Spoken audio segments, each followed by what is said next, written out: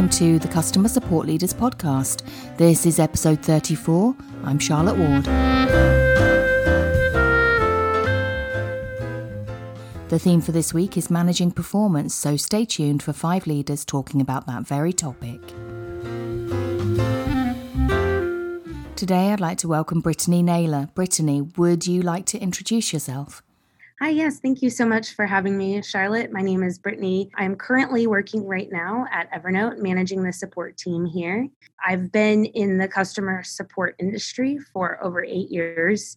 And prior to that, I got my start and my love for customers in the hospitality industry.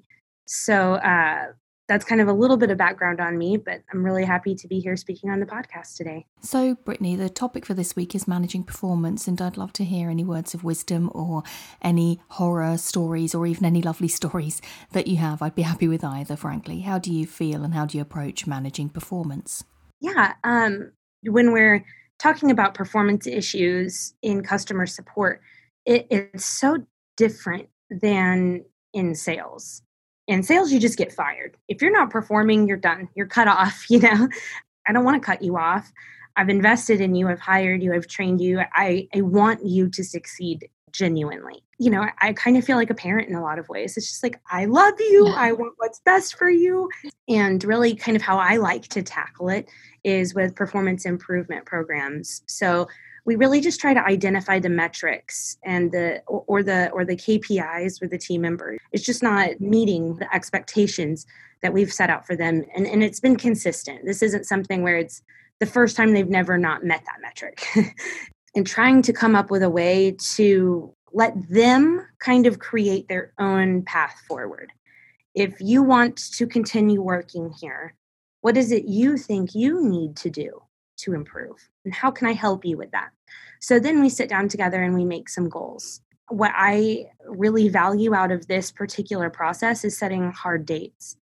By February 28th, you will have done X, Y, and Z, and you will have met this performance or this KPI 4 out of the 5 weeks or something like that. You quite specifically said that in the case of the KPI, you would, as an example, expect it to be hit 4 out of 5 weeks. So you're still allowing, failure is not necessarily the right word, but you're still allowing them to be human, right? Even if you're expecting a significant uplift, it's like you don't expect immediate, and you wouldn't expect that from anyone anyway, right? You don't expect 100% record because nobody can do that, right? So you're setting expectations, but they're still kind of realistic. Yeah, and really the key part of letting them set their goals is you're giving them a say in their development. There's something about them getting to say what they're going to do to fix it that really motivates them to do it. Do you encounter any kind of resistance in that goal setting? Because I know I have in those scenarios where the KPI is 100 and you're currently achieving 30 consistently. We need to move you to more towards 100. What can you realistically achieve? And they say 31. How do you have that conversation? How do you take them on the journey that is actually a stretch for them? It is really a motivational factor. If I get resistance, I have been known to point blank say, why are you working here? If you don't think you can meet the metrics that are not just your goal, they're everybody's goals. And if you don't think that you can rise to the occasion, do you think that this is the right job for you? And that's an honest question, because I feel like everyone in their career has had a job where they weren't happy, and that affects their performance. If really the conclusion is it's not the right role, how do you explore other opportunities with them? I like to start with the vision. Where do you see yourself in 5 years? I do have a really successful story. I had a particular individual that was just, you could really tell that the motivation just wasn't there. They didn't see the point. I am a very fluffy person. I love customers. And so sometimes I'm like, well, the point is to love the customer, so I have to take a step back and say, well, what matters to this particular rep? And what mattered was money. and And it's okay. It's okay that is sometimes your motivation. I wanted to move my personal life to the next level. I want to buy a house, and getting a job or getting a promotion is crucial. Not knowing that there was a promotion available, I think was stalling some of his motivation and his performance. I was actually able to identify that and say, okay, well, actually, this is something that we're currently working on. We're working on building out a leveling plan, and each of those different levels will have different pay bands.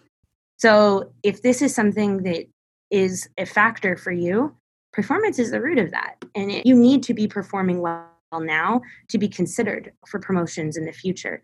Being able to tell him, well, there is an opportunity. He was like instantly like, oh my gosh. Yeah. And oh man, if he is not one of my top performing agents now, he's definitely being considered for that promotion because he's had consistent performance for a long time now. So really proud of that turnaround. And, I think that I really like that story because it's not fluffy. It's real. People care about money and people care about their job and their livelihoods. And that's probably a lot of people in the customer support industry. They're here to have a job at first. Yeah. And it's our job as customer support leaders to engage them in that job and engage them in a career that makes them want to not only stay, but stay and do well. That's it for today. Go to customersupportleaders.com/34 for the show notes, and I'll see you next time.